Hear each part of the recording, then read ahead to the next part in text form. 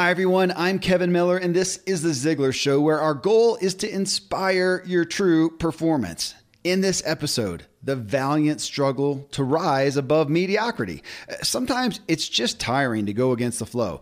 We want to belong with and trust the society we live in. Sometimes we may even just want to chill out and, just be average for a while. But then we realize that we're answering the call, that we feel the responsibility to grow and evolve and strive toward our full potential.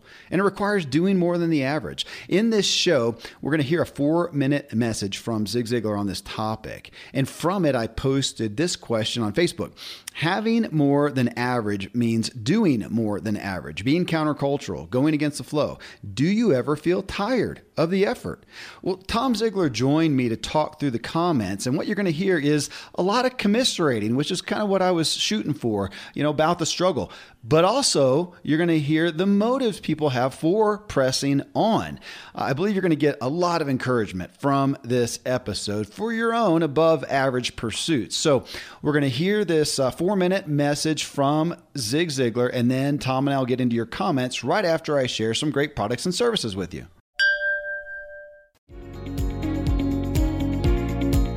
Had the privilege a couple of years ago of going back to Hines Junior College, which is now known as Hines Community College, to have set up a scholarship fund for Coach Joby and Jim L., his wife, Harris. It was really an exciting occasion. I spoke to the student body and the faculty and some visitors that morning. That afternoon, we had a public seminar over in Jackson. The meeting there on the campus was, to me, truly exciting, and out of it, I really got a tremendous lesson. The auditorium was absolutely packed. And I looked up, and they had students and faculty lined up all the way around the auditorium. And as I got started, I said, now, folks, if you will notice, we got 5 vacant seats down here and 4 vacant seats over here, and all you got to do is come down and claim them. They are yours. Not but one person moved.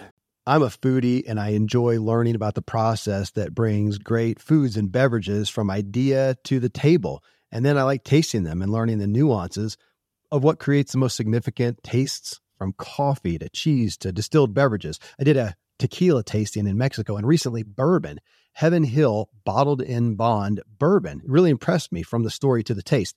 I grew up in Kentucky, where horse racing and bourbon are famous, and I got introduced to Heaven Hill bottled in bond bourbon. It's produced by Heaven Hill Distillery, which has been and still remains family-owned since 1935. And I'm impressed with the bourbon's ultra-rich, smooth taste. And right on the bottle, it states that this bourbon is 7 years old, which is actually 3 times longer than what's required to be certified as bottled in bond.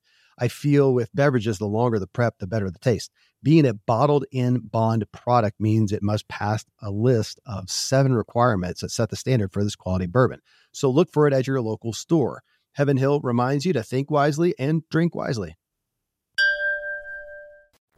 Now I said to them, there are no obstacles. I wish I were strong enough and had the time to pick them up and take them back to you. First of all, I'm not. Second, I don't have time. Third, I'm sure the administration would be very unhappy if I could pull a Superman and do exactly that. Come on down, they're available. Still, only the one came down. None on the second row over here. Now I said, now I'll be the first to confess, you're going to have to climb over 2 people to get to these 4 seats, but that's the way life is. Sometimes you have to climb over obstacles in order to get there. But I can tell you it's well worth it. The front row seats are available. And I want you to think about that. There's a lot of room at the top. There's just not enough room to sit down. You know what the difficult part is? It's getting out of the crowd at the bottom. That's the tough part. You know why it is? Because at the bottom you've got tens of thousands of people. It takes a whole lot for you to be able to stick your head high enough even to be seen. But once you take that first step out of the crowd at the bottom, then the competition starts to diminish rather dramatically. A number of years ago, I ran an ad in a newspaper down in Houston, Texas. The same time I ran an ad in Denver, Colorado. I'll not identify what the response was or from which city, but in one of them, I'd run an ad, earned $20,000 a year. In the other one, I ran an ad, earned $50,000 a year. I got 25 times as many responses to the one on the lower figure, because most people at that day and time could not see themselves earning the higher dollars. The only difference in the ad was the dollar mark. Most people never really see themselves as being the capable individual they are. That's the reason I spent so much time on building that healthy self-image. I just want you to know that front row seats are available, but they're not going to come to you. There are obstacles to climb. That's what I'm really saying, but they really are climbable. How do you climb obstacles? I love the example I've used so many times, showing the picture of the person standing there at the foot of the stairs, looking at them. And then over here there's an elevator sign, and the sign says the elevator to the top is out of order. You're going to have to take the stairs. I believe that's the way it is in life. The elevator to the top is out of order, and yes, you are going to have to take the stairs in order to get there. Well, Tom, as we discussed, we hear this message from your dad, from Zig Ziglar, and we know that to get more than the average, we have to do more than the average. And we usually, in the personal development world, we kind of, we're yelling that mantra, come on, be inspired, let's go do it, and, kick butt and take names. And Dave Ramsey says to live like no one else, you have to live like no one else. And we get that. We want to be excited about that. Obviously, we want to get up in the morning and take our daily motivation, as Zig's quote goes. But I also, in my own experience and in walking with so many other people, realize, man, sometimes we are humans, and sometimes you wear out a little bit, or you just get tired, or you realize, man, it's just the effort, the consistent effort, can get to me. And I think I just wanted to address the humanity of that. And I know you deal with it yourself and with so many other people. Yep. That's why we talk about self-care. You got to be before you can do. You got to do before you can have. You got to be the right kind of person. You got to take care of yourself. You can't give something you don't have. And I think we got to revisit our why. Mm-hmm. Right? We got to revisit our why. And to me, there's a million whys that you can have, but there's kind of like two categories of why in the work area. One of them is you could be totally jazzed about the work you do, right? And the other one is you could be totally jazzed about the people you get to work with. Yeah. And the ultimate is if you can do both. Yeah. But what I really encourage is, man, sometimes we find ourselves really good at something, or there's a great need at something that, hey, we like it, but it's not like we wake up, breathing it all day long. Yeah. Right. And that's fine. That's good. But the question is how can you build purpose into that? Yes. And to me, it's the people we get to do it with. Yeah. So the work itself might not be the driver, but who it serves, that could be a powerful driver, but we got to connect it in. And we got to realize, man, you know what? It's like Dad. I've been see him. He is his from the book. See at the top, he talks about the arrow-shaped swimming pool. Yeah. And for a lot of years, Dad came home and he would immediately put his bathing suit on and he'd go get in the pool. Mm-hmm. And you could just see the stress and everything come off from the day. Yeah. Right. Not that he had a ton of negative stress, but and that's the point. It's still an effort though. He wasn't sitting there taking orders, just responding to life. We're talking about initiative, being proactive, making decisions. And I think that's what I was looking to hit, is somewhat just having compassion for sometimes I get it, man. It can be It can be tiring, but I appreciate that. Yeah, self-care. That's why we have to take time for ourselves. Well, let me read through a few here, and I think it'll bring up some more. Sophia, she says, sometimes I wish I could be like others around me who can contentedly do work and family day in and day out and not have a concern in the world for tomorrow. They just watch their shows, play, enjoy their hobbies, and figure the future will work itself out. As an Enneagram 7 with a very strong 3 in me, I'm always living in the future and the goals I'm pursuing relentlessly, chasing something that makes me, my life, or my family's life better. I put the kids to bed and I want to do a training or grow my side hustle or read a book, something that will make tomorrow better. I've been this way since childhood. I often wish I could just chill, but then I know I can't because I have an innate desire to create a better tomorrow, and that pursuit brings me joy. So I just accept this in my DNA. Tom, I read that, and on one hand, I commiserate with the perspective, and on the other hand, there's some things in there that I also have learned to be a little cautious with. What are your thoughts? So what are you cautious with? I'm flipping it back to the host. This isn't fair. I do commiserate with how she feels.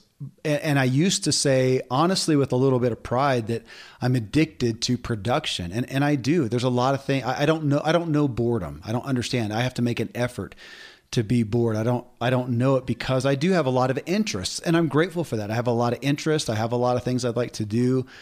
But honestly, Tom, I had a couple friends a few years ago just communicating about play and fun that they were having with their family specifically, and even just, with groups of friends. And I realized, man, I don't do that well. And I think my dad will appreciate this, and he listens to a lot of these shows, so he may hear it. But I realized that with him, that as a growing up, he didn't play much. He didn't have a hobby. His work was everything. And I struggled with that as a kid. I wanted him to play and to be fun sometimes. But I thought about that. And so my caution for myself is, over the past really 2 years, maybe longer though, I really have made an effort to have times where I don't allow myself to produce. You know what? Actually, a great turning point, going to Cancun with my wife. She finally talked me into going to an all-inclusive thing. I had said I didn't want to, and yada, yada, but she finally talked me into. We went there. We got up at 5 the next morning because it wasn't even jet lag. I think we were just, we were excited and whatever. Went out on the beach, and at 2:00 in the afternoon, I said, honey, I have done all the nothing I know how to do. What on earth are we going to do for the next week? I'm going to go crazy because I couldn't do it. Well, since then, and since my own change and my pursuit of not being productive, I've learned to love it. I've learned, for me, it helps fuel the productivity, kind of like what you talked about, self-care. And the last few times that we've continued to go on these kind of vacations, man, I can get used to it. 5-6 days of theoretically, doing nothing. I love it. I could do more. I've never gotten to the end. Now I can do endless, to that degree, as far as rest and recovery and renewal and rejuvenation. Now I'm usually got a book and a journal, and I'm writing ideas, and I'm swimming and I'm running, and we're having fun. We're not just sitting there literally doing nothing, but, I don't know. So I'm learning and I'm looking at that, and the drive. I found that even amongst our peers, Tom, and in the personal development, when I find somebody it's drive, I kind of just feel tired hearing about it. So no judgment or whatever, but so that's why I said I have some concerns in there. Yeah. Myself. I'm a pretty chill person. I'm very medium. I don't get like over excited or over concerned about anything. Sometimes I have to fake concern to put my wife at ease. That's funny. Okay. Yeah. Dad I understand that. Yeah. Dad was wired a lot like, is it Sophie? Yep. Yeah. Yep. Wired a lot like her, but this is what he did. He decided that he was going to relish, and I love the word relish. he was going to relish everything. He was going to relish his game of golf. He was going to relish the family time. Yeah. He was going to relish writing the book. He was going to relish taking the walk. He was going to relish going sightseeing. And so he just took his natural makeup, which is when I'm in, I'm all in. He just decided to go all into whatever it was. And, you know, he was all into taking a nap. I mean, he would announce, I'm going to take a nap. Watch this. That's great. And bam, you know, he would just take that nap. So, you know, I think we got to find out what works. I think it's really, and this is happening right now everywhere. And we talked about it, I think, last time we talked. And that is that, you know, people are, because of the upset in the status quo, that what we do is disrupted right now. For most of us, we're either not able to do what we do, or we're having to do it in a dramatically different way. Mm-hmm. And we have fear around what we have, you know, the stability of what we have. And so that's revealing who we are at the core. Mm-hmm. Right. And so I think what Dad had is he had like complete peace at who he was at the core. Yeah. And so I think the challenge is if what you do defines who you are, then somehow not doing, you feel less of a person. There's my history, Tom. That's where my concern comes in. Yeah. And so what we've got to do is, you know, don't change what you do, change how you value yourself. Yeah. So that when you can, so then you can go all in on the play.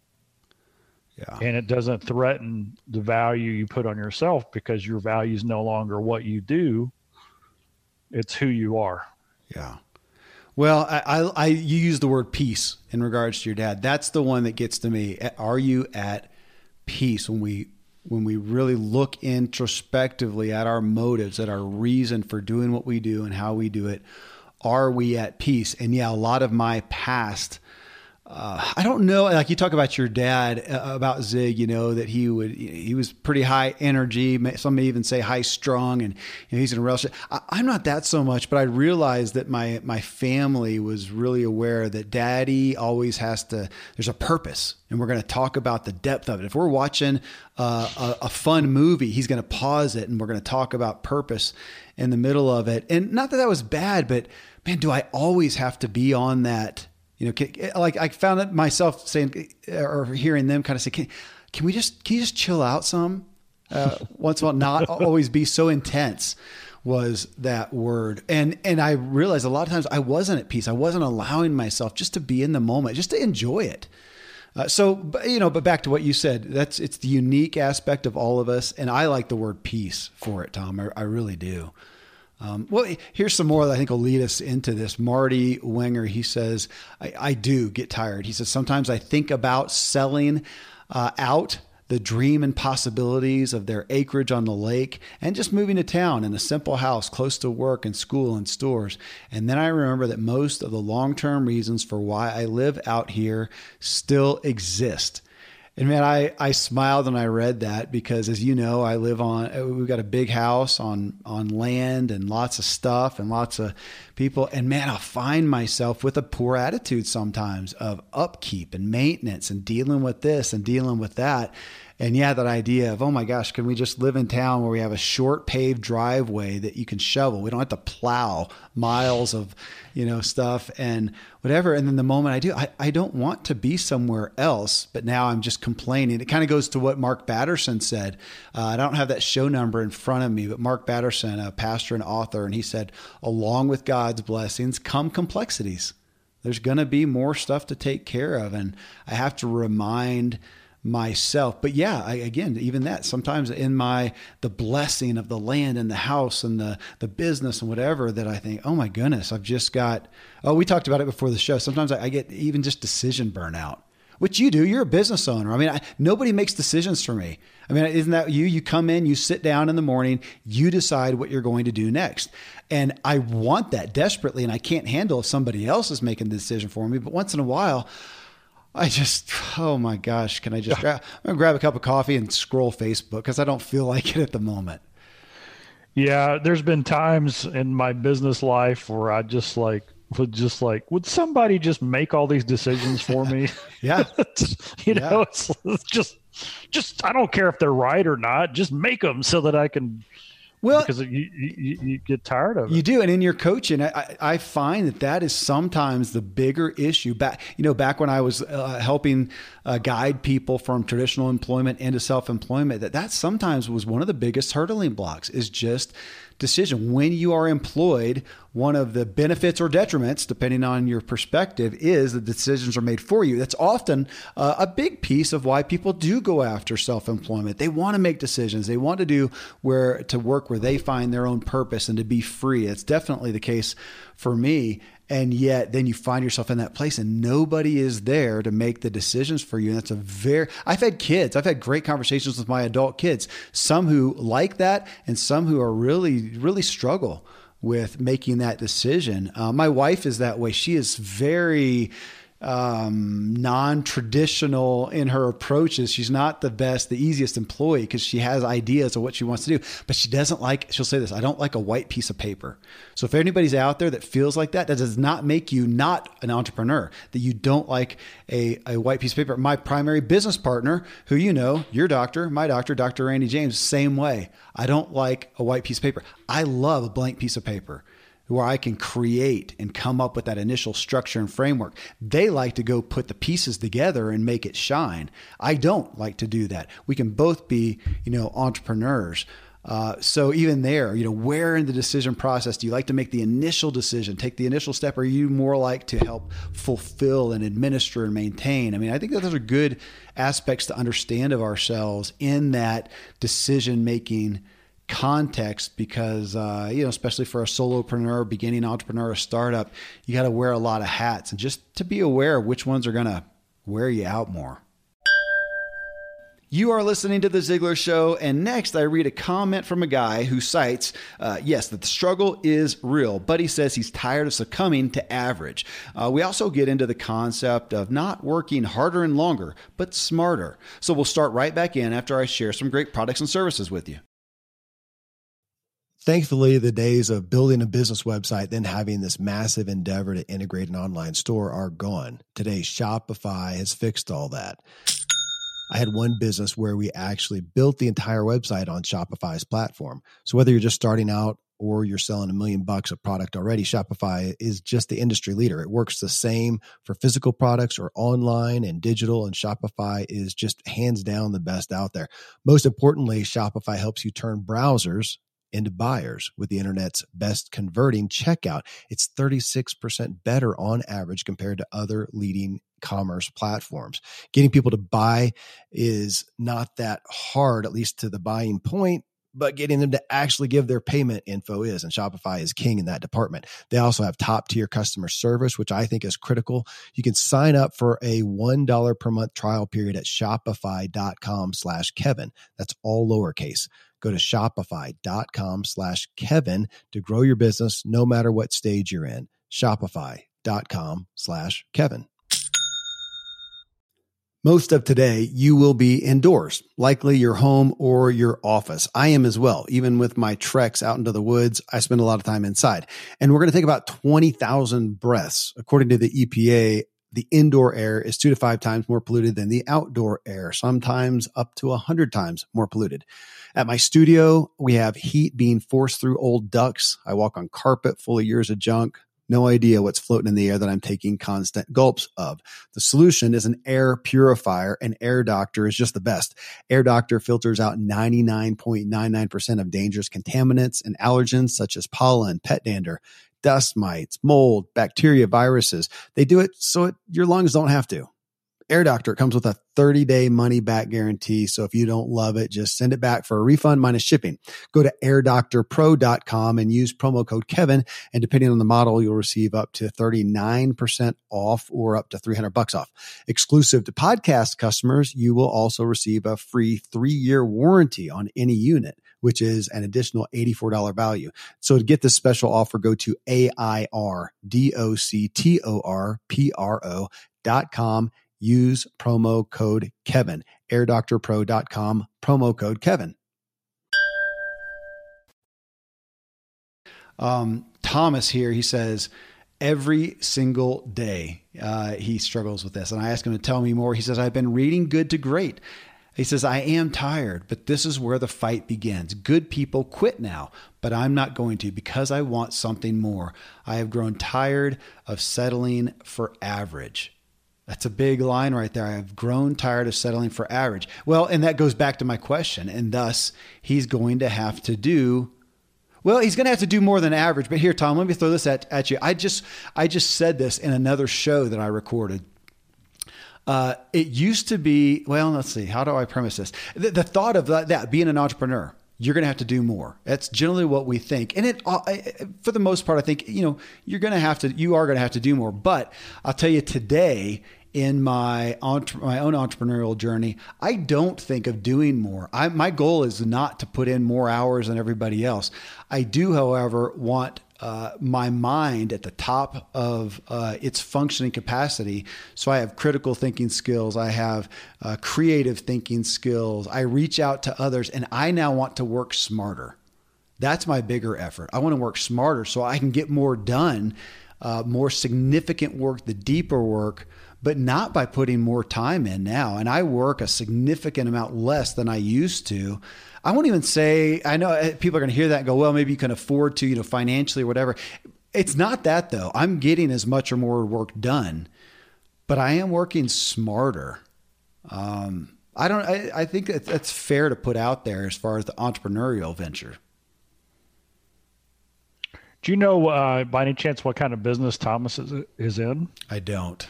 Okay. I don't. I never will forget, we had Simon Sinek on, and you and I were interviewing him. Yep. And I think it was around the book Leaders Eat Last. And yes, you're right. And he said, and I don't know if this was said in the book or he said it on the interview, or because I could have gotten them transposed, but he said something like, one of the things he wanted to figure out was, Good to Great is all about getting the right people on the bus. Mm-hmm.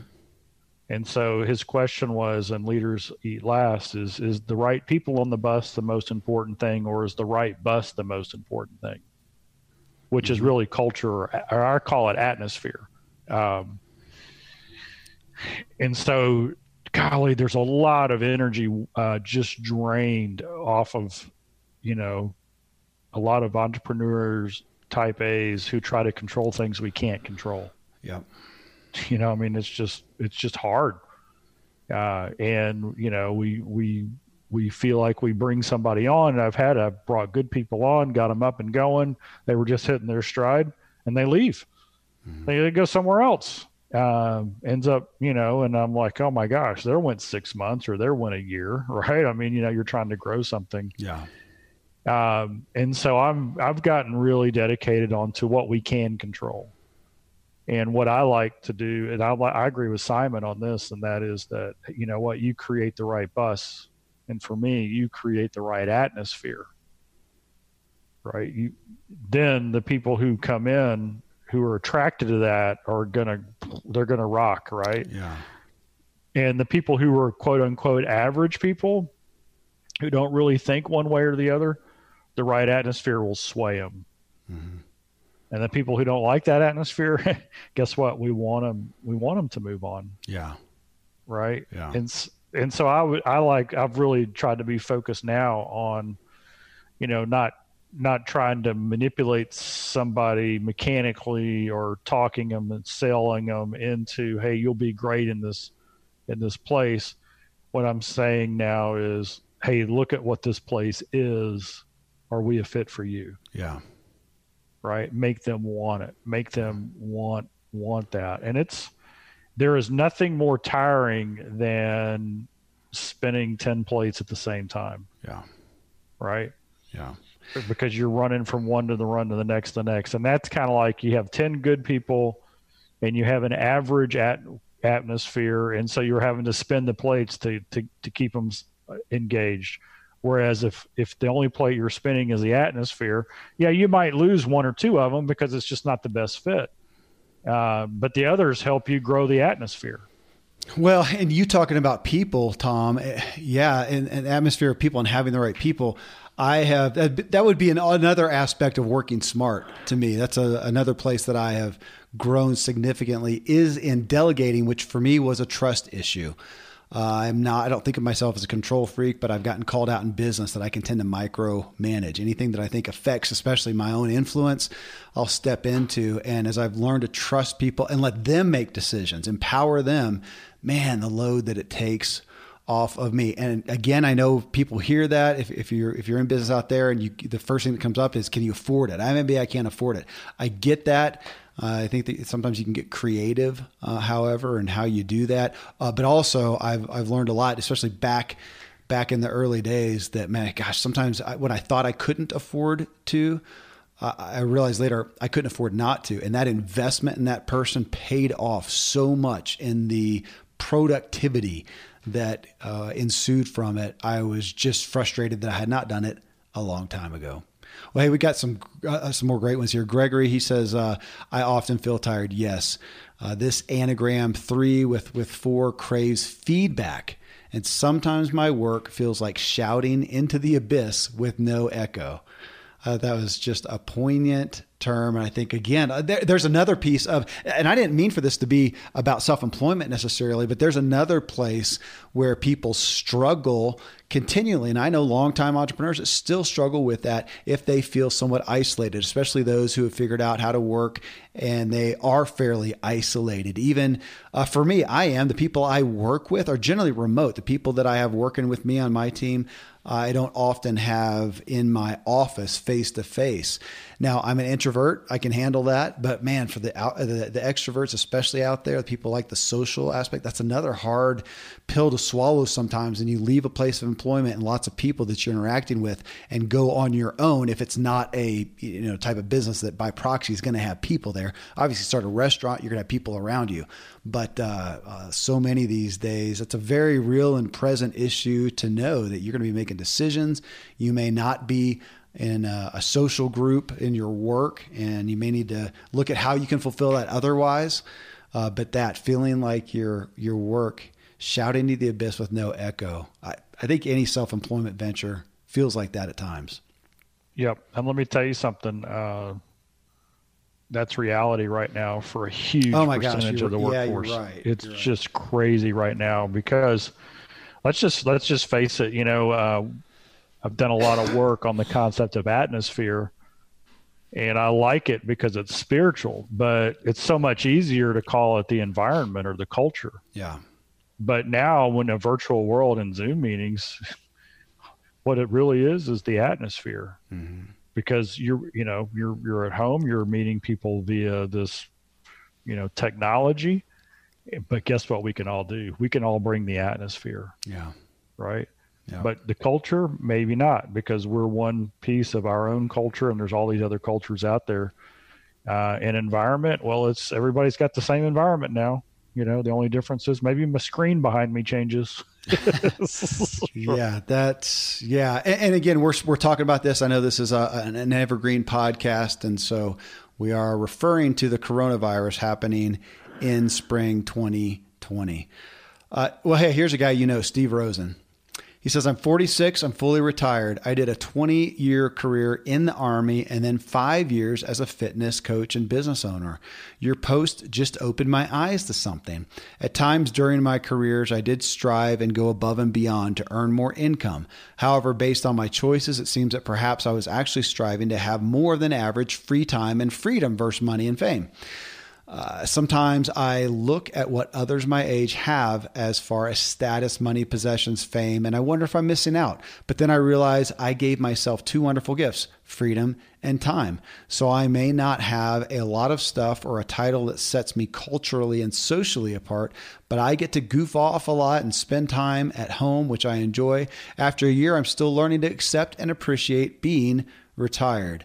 And there were people after him that, liked it and backed that up, supported that feeling for themselves as well. Again, now we're back to what is your purpose? What's your motive? What's the goal of what you are doing? Is it something, well, I think back to what we looked at even there, Tom, as we're looking at these goals, looking at these expectations of what we're doing, to ask, as you said, why? Back to Simon Sinek.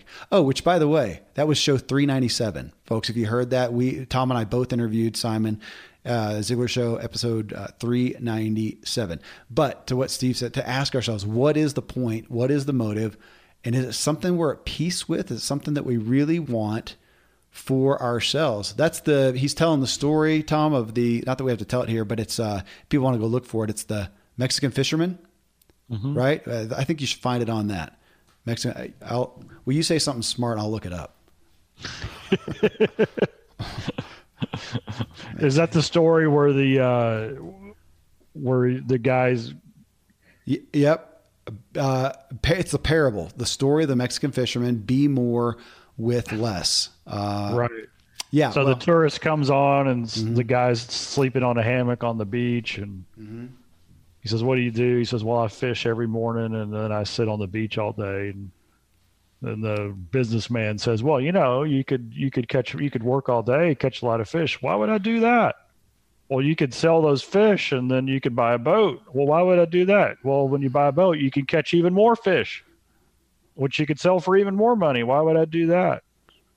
And the punchline is, well, someday you could sit on the beach all day and do whatever you want. Yeah. And he's like, well, isn't that what I'm doing now? Already doing that. Yeah, there's modern progress. So we've got Jessica Smith-Moyer. Now, she's been posting a lot. She started a business. Tom, she's a fitness instructor to some degree, but she started a physical property. And she said, yes, especially right now with so she has a fitness center, which of course nobody can come to at the moment. With my husband, what's that? I know Jessica well. Oh, that's right. She went to the most recent Ziglar Legacy certification. That's right. She's been talking about that. So she said, yes, especially right now with my husband laid off and he is the primary earner in the household, the pressure is on me. I do not accept average. So right now the stress of being creative and thinking outside the box to make money is exhausting. And I have seen a lot from her as anybody in that industry is. They're pretty much trying to do it remotely. And can they train from a digital stage and coach from that? And yes, but most of them have seen a big hit in income. Well, and talk about somebody who's an extrovert and used to being with a group of people all day, and now she's not. There's the void. Yeah. Joe Lalonde here. He says, sometimes I do feel tired, but then I look at the rewards of what I've done. I'm free from house payments, car payments, loan payments. And it's amazing. Back to what you said, Tom, what is that goal? What is the big picture that we're working for? And I think that, some of this, it's interesting to think about that, Tom. In honest truth, I don't have to do that anymore. I think there was a time when I did, but now I'm so ingrained, thankfully, for what I'm working for and why. I don't have to think of the motive anymore. Even as I attest to sometimes, do I feel tired? Do I feel a little worn down with this? Sure. But I think it's a process. The more we do it, the more we're solid in the reasons why. It gets easier. Yep. I'm not a theologian, but it seems like I read or remember being taught that from a scriptural perspective, there is no values difference between a priest and somebody who digs ditches all day. Yeah. They're both honorable work. And I think we get caught up in, that, hey, I have less or more value based on what it is that I do. But that's just not so. I think we have a purpose and gifts and things like that. Dad said that success is the maximum utilization of the abilities that God gave you. And I do think we have responsibilities.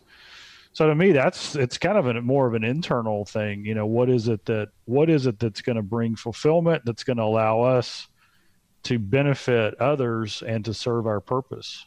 Yeah. What we do is not as important as why we do it. That is something good for us to all revisit every morning.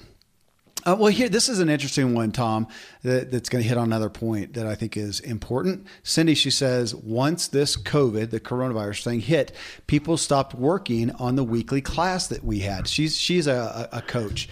They don't discuss anymore and really have lost sight of why they started the group. I tried my best to cheerlead. This is the last week, and I finally had to let go and tell them I can't care more about their healing than they do. And I bring that up. Obviously, you're a coach, a consultant. You lead and coach other coaches and consultants, a whole sea of them. Which, folks, if you go to, on that note, if you're not aware of that, go to Ziglar.com, and the Choose to Win coaching program there that Tom has is something to check out. But to what she says there, Tom, that is a way, talk about wearing myself out, that I did burn out on coaching and consulting years ago for exactly that reason. I wanted it, I think, a lot of times more than the people that I was coaching. Now, it's not to diss them. I think it's more on me that I took that responsibility on. I took on way too much responsibility for their outcomes, and they had an expectation that I was going to make everything work out. And that was an unhealthy, a poor place for a coach or a consultant to be. I'm just there as a guide. I can't lift this force. Even the idea of a Sherpa, I used to use that literally. And I had to back off and go, no, I'm not going to carry any. This is all you. I can just help you with a direction, with inspiration, with motivation, but it's not mine to carry. And man, I did. For those coaches, well, you can speak to that, Tom, because again, this is right up your alley, but that's a danger of being in any place of influence, I think. Absolutely. And, the thing that we really teach in this, and I'll just give you our 4 words. So in our mission, our 4 words are to encourage, transform, equip, and support. That's how those are the things that we want to do. And so our primary market is intentional legacy builders, coaches, trainers, and speakers. So if you're a coach, our goal is to encourage you, help you transform, equip, and support you. And so the way we teach bringing on a coaching client is an enrollment process. And it's basically a lot of questions that we ask to where at the end, they literally have to say, I want that. Right. It's not a sales position. Hey, this is why you should do it. This is why you should do it. It's a discovery session of helping them discover what it is they want. Yeah. Right. And so if that is so at the end of every coaching session that we do, or pretty much almost every coaching session, it always ends the same way, Kevin. And we've talked a lot about, where you've come from, what it is you're trying to accomplish. What are you committing to have done before our next call? Mm-hmm. Right. And so the monkey of the work, it's jumping back on the person. Yeah. Right. It's being owned by the person who wants to be coached, because we don't do therapy. We don't do counseling. We do coaching. And a coach, a great metaphor is the coach on the sidelines, might recommend a play, but the player's got to go execute. Yeah. Right. And so, so it's hard. And there is, Howard Partridge tells the story. He had a mentor, and he was really struggling with his business. And he went to his business mentor and he said, man, I've got all these people and I got these problems. And he says, what's my problem? And his mentor, Howard, looked at him and said, well, first off, you're not God. Yeah. Hey, that's big medicine there, though. He'd taken responsibility for every problem that the team had. Yeah. And he's not God, right? Because a lot of the reasons that people don't do what they should has nothing to do with you as a coach. It's hard, right? That's just big counsel, Tom, that I want those folks out there to hear. And, my gosh, I would say the same thing as a parent, because I failed in that area multiple times as a parent as well. I think maybe God's grace is I just had so many kids. I finally was flat out broken from being responsible for everything. And oh my gosh, the way that I treat them and coach in that sense is so much different than that. Man, I see parents of, one kid, two kids, whatever. They talk about it, the helicopter parent who is just trying to control and influence and do everything. And boy, I've seen such better fruit. Matter of fact, here's a testimony. I had my youngest kid the other day where before I would have tried to dictate this, to plan it, to videotape it, to do everything. She kept following her older brother and sister around on a little bike, and she'd just push it along with her feet. And all of a sudden, one of the kids comes in and says, hey, she's just riding by herself now. She taught herself to ride. She didn't need me to do it. She needed me to back off and let her just play and have fun. Man, that's not my history. So I'm learning, but good call for coaches, parents, everybody out there. This is interesting. Manuel Flores, he says, absolutely. It's exhausting, but we know we need to. We realize if we swim upriver or against the current temporarily, we will reach the calm water and be stronger than before. So I got a story for you, Tom. You ready? I'm ready. I was a professional cyclist, and in the, what year would it have been? I don't know, late 90s, early 2000s, something like that. It must have been in the 90s. It was earlier than that. I was at a big race. It was up in Wisconsin, big pro race. And if anybody knows anything about cycling, you got a big pack of riders. And this was one they called a criterium. It's kind of like NASCAR for bikes. So it would go around a few city blocks. And it's just really, really fast and big group of people, bike wrecks, and big pileups and stuff. But a lot of times what you try to do is break away, get with a group and leave the main group and solidify that you're going to get a top placing, right? So a group of guys took off and I happened to have the right time and I took off with them too. So probably 8-10 guys, all big names. I was the young kid, the known. Yeah, what am I talking about age-wise? I think I was early 20s. So it was back in the 90s. And I'm with them. And oh my goodness, the speed was outrageous. Talk about swimming upstream against the flow. It was outrageous. And I hung on and I hung on and I hung on. And I thought, this is unreal. And boom, I popped off it. Now, if you know about cycling, you got to stay with the group because the draft is going to go faster than you can. So I popped off of it, went back to the main group and just finished back there. I don't think I placed in the money or anything like that. Day 2. It was a series. It was a couple week long series. Day 2, I just happened to come around, had momentum on a corner and just kind of went off the front a little bit. And on the other side of the pack, here goes a group as well. And I just met them. It was perfect timing. Same scenario. And in this case, it was 8 guys. I knew the name of every single one of them, big pro riders. And I'm there and oh my gosh, the speed was just horrific. But I thought, oh my gosh, my wife is there.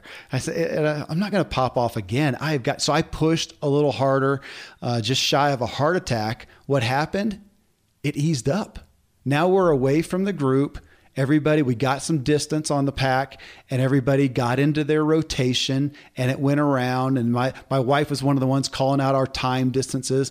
And little by little it went on till we got away from them. And then we lapped the pack. So I'm in the top 8. The worst I can do is 8th, which is a lot of money and a lot of acclaim. And ultimately, I actually got 3rd. It was a big race for me. But what I learned there is exactly what Manuel talked about, that when you are doing that swimming upriver against the current, at some point, you're going to get a break and realize, man, I've broken out of this mold. And now here's a season of it's a cycle. It's not as hard. Or you may find that from that point on, that once you do the breakaway, it's not as hard. That initial run though is enough. It's hard enough. And this may be just doing something different than your family as an entrepreneur or your the folks around you doing something countercultural. And usually that is hard enough to deter most people from doing it. And the ones that do though realize, man, once you get beyond that, it's a different world. Kevin, how many shows and how long we've been doing this together? 5 years. And I've never heard that story. Yeah, I'm not the most fluent with stories about myself. That is unbelievable. It was a neat. Obviously, it impacts me today. I took that into the rest of my life of work and business and effort. And so what Manuel says right there, I realized, man, the initial effort for something is usually enough to break most people. If you'll just go past it, just push a little bit more, you're not going to die for one. And then you're there and it eases up. It was such a great analogy. My kids know that story. That's a great story. It's like getting into an Ivy League school. The hard part's getting in. Once you're there, you're there. Once you're there, you are there. This is an interesting. Joyce just said, I just like this. I'll relate it here. She says, yes, it gets tiring, but so does being still and not being productive. And my first thought with that, Tom, is how we often, and I love this. This is one of my favorite perspectives of all time, is when we're looking at doing something different, we look at the risk. That's just humanity. Man, if I do that, here's the risk. And I love just turn around, do a 180, look behind you and go, yeah, what's the risk of staying where I am? That I like it, I think, because that's one of the primary motivators for me. Sometimes more than the desire to go forward is just realizing, man, I do not want to be in this place. I want to be somewhere different, somewhere better. I'm not okay if I'm here 3 months from now or 6 months or 2 years. It's almost a pessimistic look, Tom, because it's almost like a visceral fear. Man, I'm not okay. I don't feel at peace with myself, with my God, with my family to be in this same spot. I got to go forward. So the risk of being here is bigger than going forward. But it's just, I think it's illogical, isn't it? Just the humanity. It's not the way we tend to look at things. And yet it's so powerful. Yeah. Let's look here. Terry says, yep, just when you think you have it nailed and you're on top of everything and at peace, bang. I suppose it's how you approach it. And it always seems to work out better when handled with a positive outlook. There's some classic Ziegler. What's your dad say? Positive thinking won't let you do anything, but you can finish it. It will let you do everything better than negative thinking will. Yeah. That's good. That's big. That is big medicine there. Tammy, she says, I've learned that I'm a lifelong learner. I would have never thought such a thing, as I really did not like schooling growing up. But I find every 4 years I need a big change to learn something new and try something new. Do I feel worn out? Yep. That's when I know I need a change and something to light the fire again. But then I get worn out from all the possibilities. I have to remember one day at a time, and that Rome wasn't built in a day. Tom, I like that because I have grown to be a fan of whatever you want to call them, cycles, seasons. I saw my dad do that, and he'd do something and he was successful maybe. And then he would realize, man, I want some change. And it's, again, going back to just what we read before, I think it's a little bit illogical because we think, okay, our point is to go forward and find what works. And then we got to do it forever. And I think we got to allow ourselves to have seasons. Don't you think? Absolutely. Seasons are big. And, because of the situation, the COVID-19, I've been studying black swans and all these cataclysmic events throughout history. And that's one of the hallmarks of people who do well is they really focus on learning and being an expert in something for a season. Yeah. And that constant student, that constant learner profile allows them to adapt and change as the situation changes. Yeah. It's only, the quote unquote security of having, the 9-to-5 job where all the stability is in place. Why would I ever want to do this other thing where, there's no security? Well, guess what? There is no security either way. There is no security. Yeah. The only security there is that the world's going to have problems, and we got to be good at figuring out how to handle them. Amen. Amen. Tom, it's always fun to do these. Thanks everyone for posting. There's a bunch more if you want to go to my Facebook page and look at them.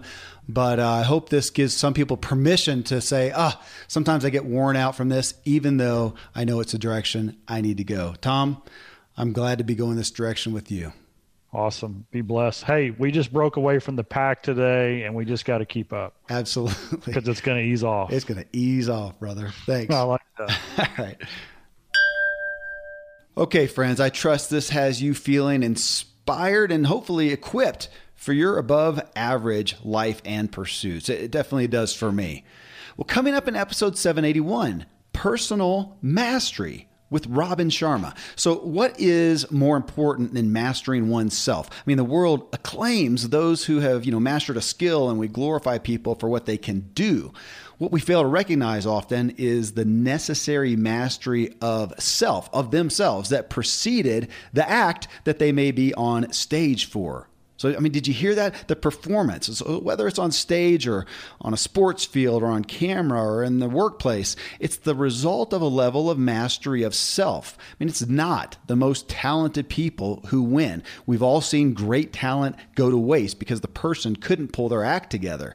It's some talent and skill that is honed through the daily fire called discipline and habit and routine, mastery of self. Well, in this show, I bring you Robin Sharma, and mastery of self is his muse. He wrote an intriguing book from decades of his teaching that, to boil it down, is a playbook for self-mastery. It's written in story form, and I'll admit it had me wanting to go back in again. I still do, again and again, to hang out with the incredibly aspiring characters in it. Well, in this episode, Robin and I talk about the root issues of mastering self. If you don't know Robin, he is a globally respected humanitarian, best-selling author. His new book, again, is The 5 a.m. Club. It's currently one of the best-selling books in the world, and his influence is just significant. He has 4.1 million followers on Facebook alone.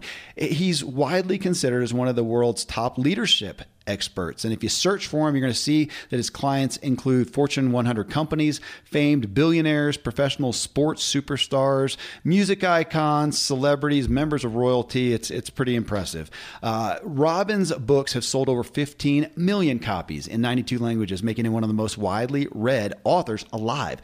Honestly, I find interest in anyone who is positively influencing so many people, and I'm incredibly grateful I invited him onto the show. So you can look forward to this upcoming show, folks. Till then, thank you as always for letting me walk with you as we inspire our true performance together.